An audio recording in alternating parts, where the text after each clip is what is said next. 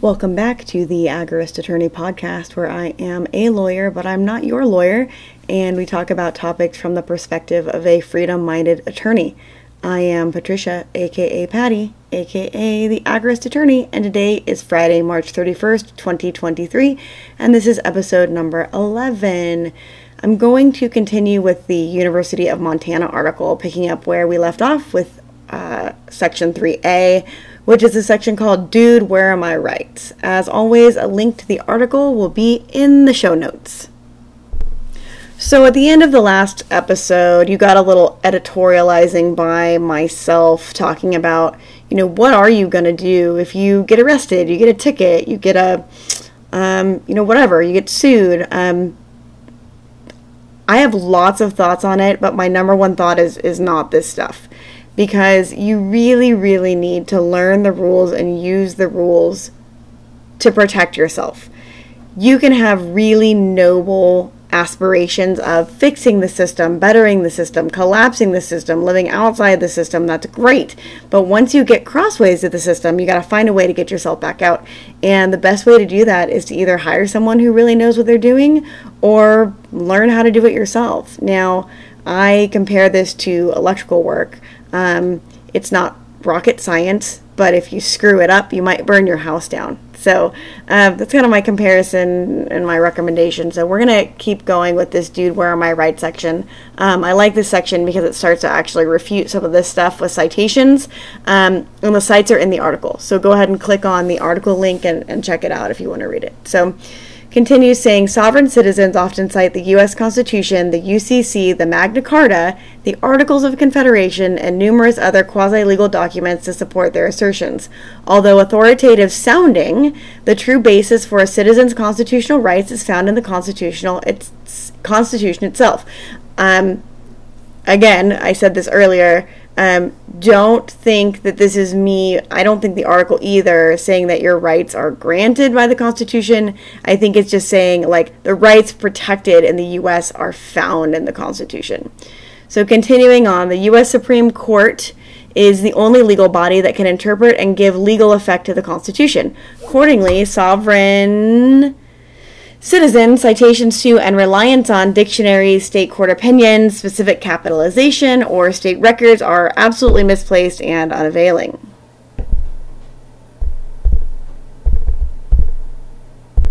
Section 1, the U.S. Constitution and Constitutional Rights. On July 4th, 1776, the Second Continental Congress adopted the United States Declaration of Independence. As stated by the Declaration's preamble, all men are endowed by their Creator with certain unalienable rights, that among these are life, liberty, and the pursuit of happiness. To secure these rights, governments are instituted among men, and they derive their just powers from the consent of the governed. These aspirational statements do not provide substantive rights, nor do they have the force of organic law. In the Declaration's final section, however, it is proclaimed that the United States owed no allegiance or loyalty to the British Crown and were no longer subject to its laws. This section alone, arguably, is the only statement in the Declaration that does more than provide a statement of facts or grievances. It provides the justification for the American Revolution. Effectively, other than establishing that the United States of right ought to be free and independent states, the Declaration has no binding or legal force. For all y'all out there that like to cite this and claim that the United States is founded as a Christian nation, that goes for y'all too. It establishes that the right ought to be free and independent states. There's no binding legal force in this thing, okay? So that applies to everybody, and so please don't use this chunk as legal justification for anything. All right, moving on. The Articles of Confederation, which first established a federal government in 1781, likely lost their binding force with the ratification required under Article 7 of the proposed Constitution. Under Article 6, Clause 2 of the Constitution, also known as the Supremacy Clause, only the Constitution and the laws of the United States, which shall be made in pursuance thereof, and all treaties made, of which shall be made under the authority of the United States, shall be the supreme law of the land. Accordingly, members of the federal government who swear oaths to the Constitution, as well as the judges in every state, are bound by this supreme law. In some, the Constitution and statutes or treaties lawfully made under the Constitution are the binding law that citizens are protected by and must follow. Nowhere in there is listed the Bible. Nowhere in there is listed the Magna Carta. Nowhere in there is listed Black's Law Dictionary or anything else. It's just not in there. So if somebody starts citing those things to you, you can say, well, that's lovely from a philosophical standpoint, but it's not binding here in the U.S. All right, here's 2, interpreting the Constitution and case law. In rebutting sovereign citizen arguments, however, it is necessary to establish what is and what is not binding law under the Constitution, as well as who has the power to decide those questions. Academic or elementary as it may seem to lawyers and people who sat through a lot of years of law school or clerked, sovereign citizens routinely use as evidence non-constitutional and non-binding authorities. Under Article 3, Section 2, the power of the federal judiciary is extended to all cases in law and equity arising under this Constitution, the laws of the United States, and treaties made or which shall be made under their authority. In Marbury v. Madison, the Supreme Court established its role in reviewing the laws and the Constitution. If a law be in opposition to the Constitution, if both the law and the Constitution apply to a particular case, so that the court must either decide that case conformably to the law, disregarding the Constitution, or conformably to the Constitution, disregarding the law. The court must determine which of these conflicting rules governs that case. It's one or the other. Either the law is complying with constitutional requirements, or it doesn't. The judicial power of constitutional and federal statutory review, which is vested in one Supreme Court and in such inferior courts as the Congress may from time to time ordain and establish, has also necessarily been extended to review state civil and criminal cases that implicate the Constitution or federal law. The authority of the judiciary, stemming from Article 3, Section 2 of the Constitution, applies to all cases affecting ambassadors or other public ministers and consuls, to all cases of admiralty and maritime jurisdiction, to controversies to which the United States shall be a party, to controversies between 2 or more states, between a state and citizens of another state, between citizens of different states, between citizens of the same state claiming lands under grants of different states, and between a state or the citizens thereof and foreign state citizens or subject. So there's a whole diagram there about when this applies and how. But notably, the power extends to all cases and controversies enumerated, including admiralty claims, belying a commonly held sovereign citizen belief that the federal courts sit in admiralty only. Surprise! Even the constitutional law of the U.S. and the related documents that are binding say, guess what? The courts also sit in admiralty and all this other stuff. So additionally, the distinction between common law, equity, which is contract law, and admiralty law is not jurisdictional, but affects the form of relief provided by the courts. And as Article 3, Section 2 makes clear, the judicial power shall extend to all cases in law and equity. In short, the common law the United States Supreme Court is the final arbiter of constitutional interpretation and application to state and federal laws in every case. Okay, what the heck does that mean? It doesn't matter if it's a criminal case, if it's a common law claim. And common law is just, generally accepted laws that aren't codified by statute. Like, I work in construction, and architects and engineers and other professionals are they are governed by the professional standard of care. The professional standard of care is typically not written down in a law because the professional standard of care is common law. It's fact dependent, and it is the standard by which a reasonably trained or similarly trained professional in a similar industry, in a similar location, on similar projects would have behaved. It's a reasonable standard, and it's common law. And it cracks me up when these sovereign citizens are like, well, according to common law, you're this lawyer, you're an agent of the crown. I'm like, in fact, my entire job is based on common law. And my job is to make sure that the contracts we sign don't get sideways to the common law standard. Because, guess what? If you agree to something that's not the generally accepted professional standard of care, your professional liability insurance doesn't work. So, I eat, sleep, and breathe this stuff. So it cracks me up when they start arguing with me about common law, because it doesn't matter. The United States Supreme Court is the final arbiter of this interpretation, regardless of common law, civil law, admiralty law, criminal law. Doesn't matter. So moving on. More specifically, the only portion of a Supreme Court opinion that is legally binding is the judicial holding. Those parts of a court's opinion that were necessary for the decision. The Supreme Court and common law rules of interpretation mandate that words and phrases should be analyzed and applied in light of their context, not in isolation. In Hines v. Grimes Packing Company, the court admonished a party that attempted to narrowly define a statutory term by cherry-picking favorable language. Similarly, pulling distinct phrases from judicial opinions or contracts without consideration of the context text can be very misleading. This is especially true for individuals persuaded by sovereign citizens' off-quoted language, which is effectively given a talismanic significance. Editorial by me. There are no magic words, there are no magic wands, there are no magic cases in law. You've got to get this stuff from the holding of the case that you're trying to cite, and it's got to make sense in context with the facts. So if you've got a case that's got nothing to do with the case you're pulling the cite from, you're going to get in trouble, because the judge is just going to read it and they're going to say, if you're a lawyer, they're going to say, counsel, what does this have to do with the price of tea in China? And you're going to go, I don't know. So, and then they're going to throw it out. So it has to be in context. It has to make sense.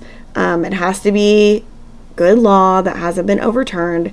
Lawyers call it shepherdizing, because there's a specific kind of trademarked procedure to make sure that those cases are current. And funny enough, I put a couple of cases into ChatGPT the other day, and I said, hey, ChatGPT, can you shepherdize this for me? And it was like, nope, because it's behind a paywall. So you can do it, in physical books. There's a way to do that. But, especially these older cases, these older rulings, you got to check and see if the Supreme Court's changed their mind since it's been decided, or something changed, or if a law's changed, or a statute changed, or technology changed, whatever. You can't just whip out a case, find a sentence somewhere in page, 400 of 2,000 of this voluminous Supreme Court opinion and go, this is the law. It just doesn't work like that. Again, the law is not rocket science, but it does take a little doing. So, all right, moving on. Next section here is section 3. It's called Fringe on the Flag. Relatedly, the flag in a courtroom does not signal that a court is sitting in admiralty jurisdiction or somehow limit a court's authority over a defendant. 4 U.S.C. Section 1 states that the flag of the United States shall be 13 horizontal stripes, alternate red and white, and the union of the flag shall be 48 stars, white, and a blue field. In 1925, Attorney General John Sargent addressed the use of the fringe on the flag pursuant to Army Regulations, number 260-10, and finding that the matter is one of those over which Congress may exercise control if it will, the absence of a statute meant that the question of a fringe may be determined by the President as Commander-in-Chief. The last executive order on the matter, Executive Order 10834, signed by President Eisenhower, himself a military man, didn't address this issue. Ultimately, no relief can be afforded based on fringe around the flag, as fringe is not considered to be a part of the flag, and it is without heraldic significance. In other words, fringe or no fringe, probably based on whoever was doing the purchasing at the time the courthouse was built, remodeled, or flags were replaced. It's literally a checkbox on a form, fringe or no fringe. It doesn't mean anything. It doesn't have any kind of authoritative significance in a courtroom. So, next section. 4. Capitalization, dictionaries, and special words. Despite the importance attributed by sovereign citizens to the specific capitalization of words or names, these arguments are also without merit. Although the capitalization used in the Declaration of Independence and Constitution appear unique to present-day readers, the drafters used a then-common stylistic choice to capitalize nouns, likely owed to Germanic language heritage. Additionally, captioning court documents with all capital letters complies with the Federal Rules of Civil Procedure, Section 10A, and the use of all capital letters in the caption of court documents is a typographical convention without legal significance. Ultimately, capitalization is irrelevant to establishing substantive rights or proving some hidden meaning in an indictment or legal pleading. You can absolutely file something where the header is not in all caps, especially if you're a pro per, and they'll accept it. It doesn't mean anything. It just doesn't. You could write the damn thing in crayon, and I've seen it, and they'll accept it. Sovereign citizens also make the mistake of relying on excerpts of cases, dictionary definitions, and isolated statutes to, quote, prove their claims. As previously discussed, the Supreme Court alone has the power to definitively interpret and define the terms that appear in the Constitution or federal statutes.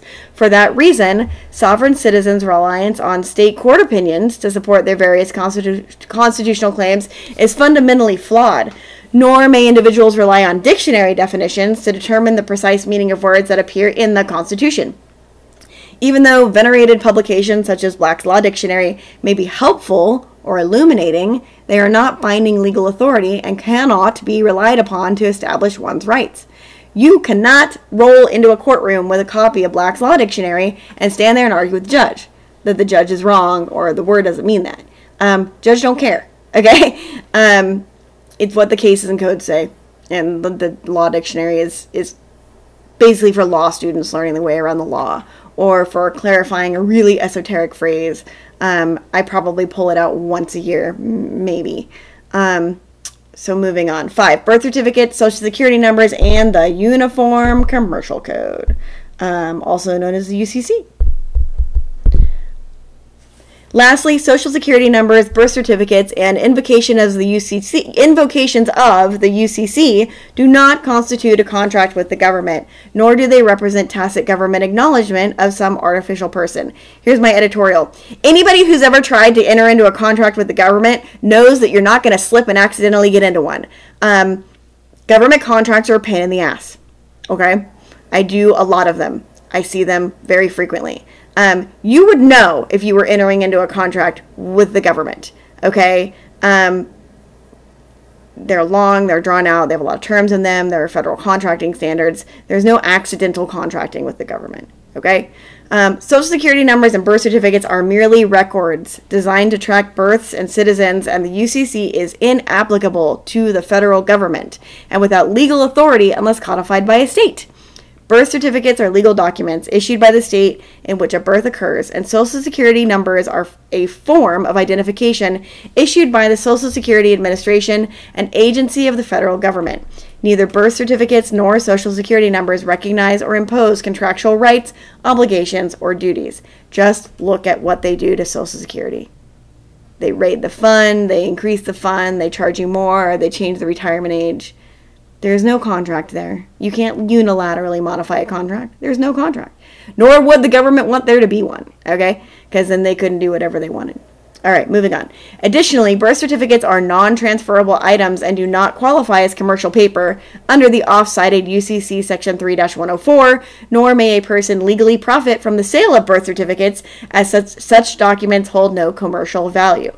Pointedly, 42 U.S.C. Section 405 grants the Commissioner of Social Security the statutory authority to issue Social Security numbers, requiring applicants for Social Security account numbers to provide the Commissioner with evidence of age, citizenship, or alien status and true identity. If Social Security numbers were actually a grant or recognition of an artificial citizenship conferred by the government, there would be no requirement to provide evidence of any additional facts.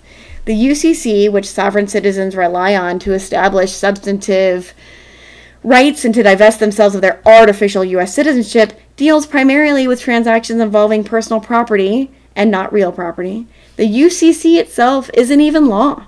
Instead, it's proposed law, created as a joint project of the National Conference of Commissioners on Uniform State Laws and the American Law Institute, both private organizations, that can be adopted by states. Once enacted, the UCC is codified into a state's code of statutes. The U.S. government, as the sovereign, is not bound by such state statutes as the UCC. And although unrelated to the redemption scheme generally, the UCC also cannot provide a basis for challenges to federal incarceration. Because again, no federal government jurisdiction here, okay? All right, The next section is called Citizenship and Jurisdiction. I turn now to sovereign citizens' claims regarding citizenship and jurisdiction. The Citizenship Clause and Privileges or Immunities Clause of the 14th Amendment, as well as other federal statutes, provide the government with jurisdiction to prosecute citizens and non-citizens living in the United States. And non-citizens, right? So I don't care if you abdicate your U.S. citizenship. They still have jurisdiction over you because you're living in the United States. So Section 1, Citizenship Clause. Section 1, Clause 1 of the 14th Amendment, the Citizenship Clause, states that all persons born or naturalized in the United States and subject to the jurisdiction thereof are citizens of the United States and of the state wherein they reside. In United States v. Wong Kim Ark, the Supreme Court examined this clause and its implications for children born in the United States of foreign parents. The court noted that it is beyond doubt that before the adoption of the 14th Amendment, all white persons, at least, born within the sovereignty of the United States were native-born citizens of the United States. But the Citizenship Clause's main purpose, doubtless, was to put it beyond doubt that all blacks, as well as whites, born or naturalized within the jurisdiction of the United States, are citizens of the United States. The phrase, subject to its jurisdiction, the court concluded, was intended to exclude from its operation children of ministers, consuls, and citizens or subjects of foreign states born within the United States. The court also addressed any distinction between citizenship of the United States and citizenship of a state, stating that it is only necessary that he should be born or naturalized in the United States to be a citizen of the Union, but state citizenship requires federal citizenship and residence. So we talk about domicile on another episode. In other words, while a person's state citizenship is dependent on residency, every citizen of a state is ipso facto a citizen of the United States. So how's that? What is a citizen of the United States? Is it a fictional corporate entity as believed by sovereign citizens? The answer is pretty clear. A citizen for purposes of the 14th Amendment Citizenship Clause is the actual physical person born or naturalized in the United States. First, it would be inapposite to include the phrase born or naturalized in the Citizenship Clause if the amendment was merely meant to establish the creation of artificial or corporate citizens. Corporations are formed, not born or naturalized. As illuminated by the court, a corporation is a citizen of the United States in the sense that a corporation organized under the laws of one of the states is a citizen of that state, but it is not within the clause of the 14th Amendment, which declares that native, born, and naturalized citizens of the United States shall be citizens of the state where they reside. A lot of people get really confused with the personhood theory of corporations. You gotta have somebody to sue if the corporation does something wrong. That's the only reason why it talks about corporations as citizens of states. So continuing on, although corporations have some rights under the First, Fourth, and Fifth Amendments, they do not have the same rights as an actual person, such as the right against self-incrimination or the right to bear arms. I love the Second Amendment because it always exposes absurdities when you apply it in this way. So, try and apply the Second Amendment to Microsoft. That makes no sense, and we don't really want it to make sense because that would be terrifying. So moving on, although corporations have I said that already. Second, the federal government likely cannot unilaterally revoke an individual's citizenship. In Ephraim versus Rusk, the Supreme Court held that once acquired, this 14th Amendment citizenship was not to be shifted, canceled, or diluted at the will of the federal government, the states, or any other governmental unit. And although sovereign citizens believe that the only way the government will contract with you is if you waive your inalienable rights and agree to be under their jurisdiction, citizenship is conferred upon birth or naturalization and cannot be lost unless the citizen voluntarily relinquishes that citizenship. Moreover, if the artificial person's citizenship was merely a contractual agreement, UCC Section 2-3092 would permit that indefinite contract to be terminated at any time by either party, something that the government can't do. And you don't want them to be able to do. So please stop arguing this. Third, if the citizenship conferred by the 14th Amendment was contractual in nature, the Supreme Court's analysis and holdings in cases such as Wong Kim Ark would be wholly unnecessary. Instead of deciding whether a child born in the United States to foreign-born parents becomes, at the time of his birth, a citizen of the United States by virtue of the first clause of the 14th Amendment of the Constitution, the court would have asked whether the petitioner in that case was bound by contract or agreement. Because the court instead analyzed the issues in terms of the historical context of birthright citizenship, the sovereign citizen's interpretation is implicitly flawed. So what about the cases cited for the proposition that the federal government created a second class of citizenship for artificial persons? Well, it is true that the distinction between citizenship of the United States and citizenship of a state is clearly recognized and established. That distinction is not the one propagated by sovereign citizens. So in Chisholm versus Georgia, the Supreme Court decided whether the Constitution abrogated a state's sovereign immunity in a suit brought by a citizen of another state. In finding that it did, the court recounted the history of nations, sovereignty, and the natural order. The court declared that the state is an artificial person, subordinate to the people. Editorial, you hear that, states? You're supposed to be subordinate to the people. Okay, that's another episode. Anyway, it continues. The only reason I believe why a free man is bound by human laws is that he binds himself upon the same principles upon which he becomes bound by the laws. He becomes amenable to the courts of justice, which are formed and authorized by those laws. If one free man, an original sovereign, may do all this, why may not an aggregate of free men, a collection of original sovereigns, do this likewise? As previously mentioned, sovereign citizens take this quote to mean that a state, as an artificial person created by the people, cannot rule over them as sovereigns. That view, however, is drawn from isolated words and phrases. In fact, Chisholm's holding rested on the notion that once sovereignty is relinquished by we the people to a government, or by the states to the federal government, a state cannot continue to claim sovereign immunity. And this is exactly what happened when the states ratified the Constitution and the 14th Amendment. In fact, the Chisholm court hypothetically questioned whether an entity can make a contract, break it, and then, when called into court, avoid judgment by declaring, I am a sovereign state. The court's answer was clear, surely not. Accordingly, although a state is considered as subordinate to the people, everything else is subordinate to the state, including individual citizens. So I think this Chisholm versus Georgia case deserves a little bit more conversation. So this case was from 1793, and the law is no longer binding subsequent to the passing of the 11th Amendment. But the background is essentially there was in 1977, the Executive Council of Georgia authorized Thomas Stone and Edward Davies as commissioners of the state to purchase goods from Robert Farquhar, a South Carolina merchant, to help station troops in Savannah who were in dire need of supplies. They agreed to give him $169,000 for his merchandise. However, at the time of Farquhar's death in 1784, he had not received payment. The estate filed a claim for the debt with the Georgia legislature in 1789, but was met with a committee report refusing payment. So instead, the committee suggested the estate sue Stone and Davies as they had withdrawn the funds meant for Farquhar from the state treasury. Okay. So this is considered one of the first the first U.S. Supreme Court case of real significance.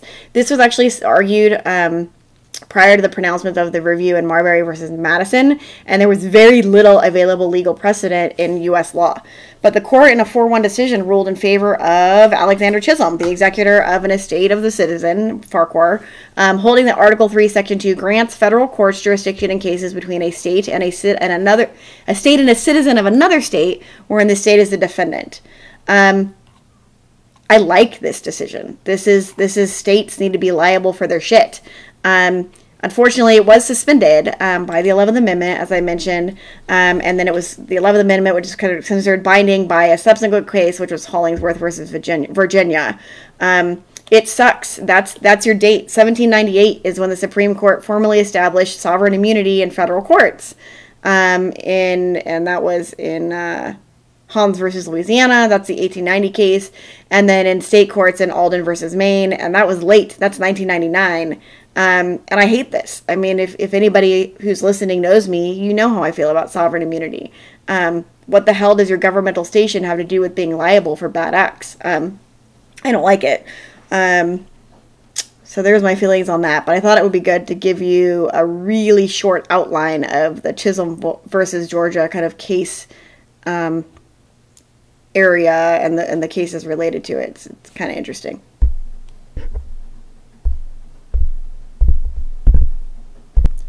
So that gets us right to about 30 minutes. And as I keep mentioning, I'm trying to not make these more than about 30 minutes long because it's kind of dry as hell.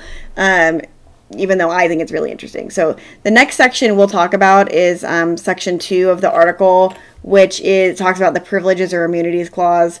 It's really interesting. It gets more into the 14th Amendment stuff, which I really think is fascinating.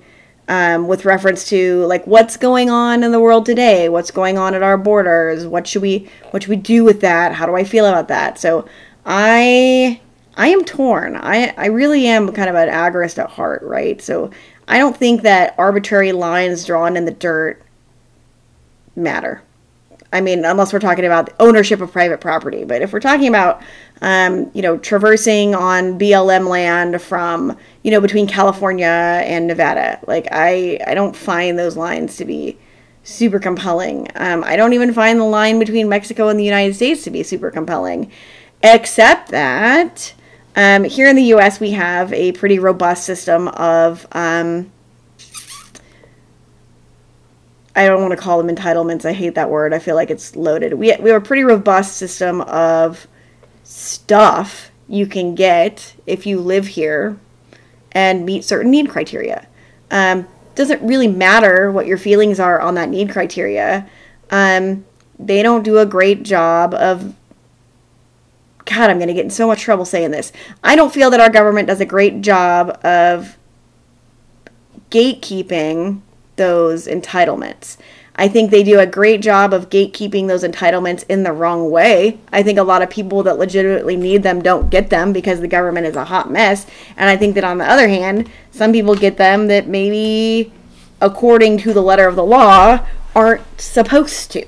Now, you can disagree with what the standards are. You can disagree and say, well, I don't think you should have to be a citizen. Okay, that's cool. But, like, the rules are what they are, so you need to go change the rules, right? So that's whatever. So my problem is that, one, taxation is theft. And even though it exists, there's a finite number of that the U.S. government has.